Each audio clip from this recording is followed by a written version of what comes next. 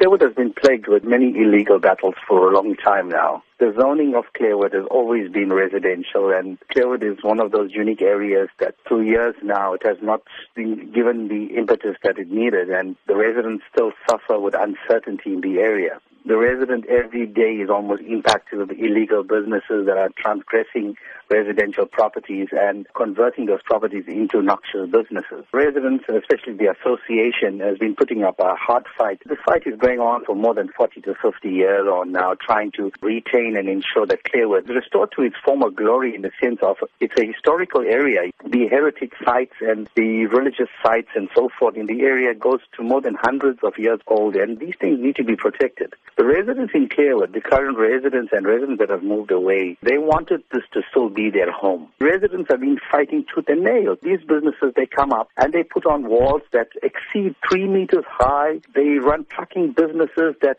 really impact on the area in the last 6 years on now. We've lost more than 14 lives of residents in the area under the wheels of these trucks. Apart from that, hundreds of accidents, and I'm sure SAPS and Metro Police stats would reveal that. It is factual. Apart from that, it is the intimidation that sets in from these illegal businesses to the residents. It's become really frustrating to the residents. When Clairwood tends to decay in such a state, the neighboring communities like the Bluff, Wentworth, Merebank, and Spingo needs to be alarmed as well, because it seems that there is an agenda.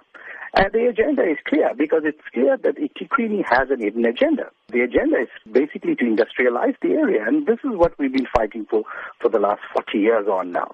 And we're saying, take your people of the South Durban, take them seriously. As you've said, these have been long-standing issues.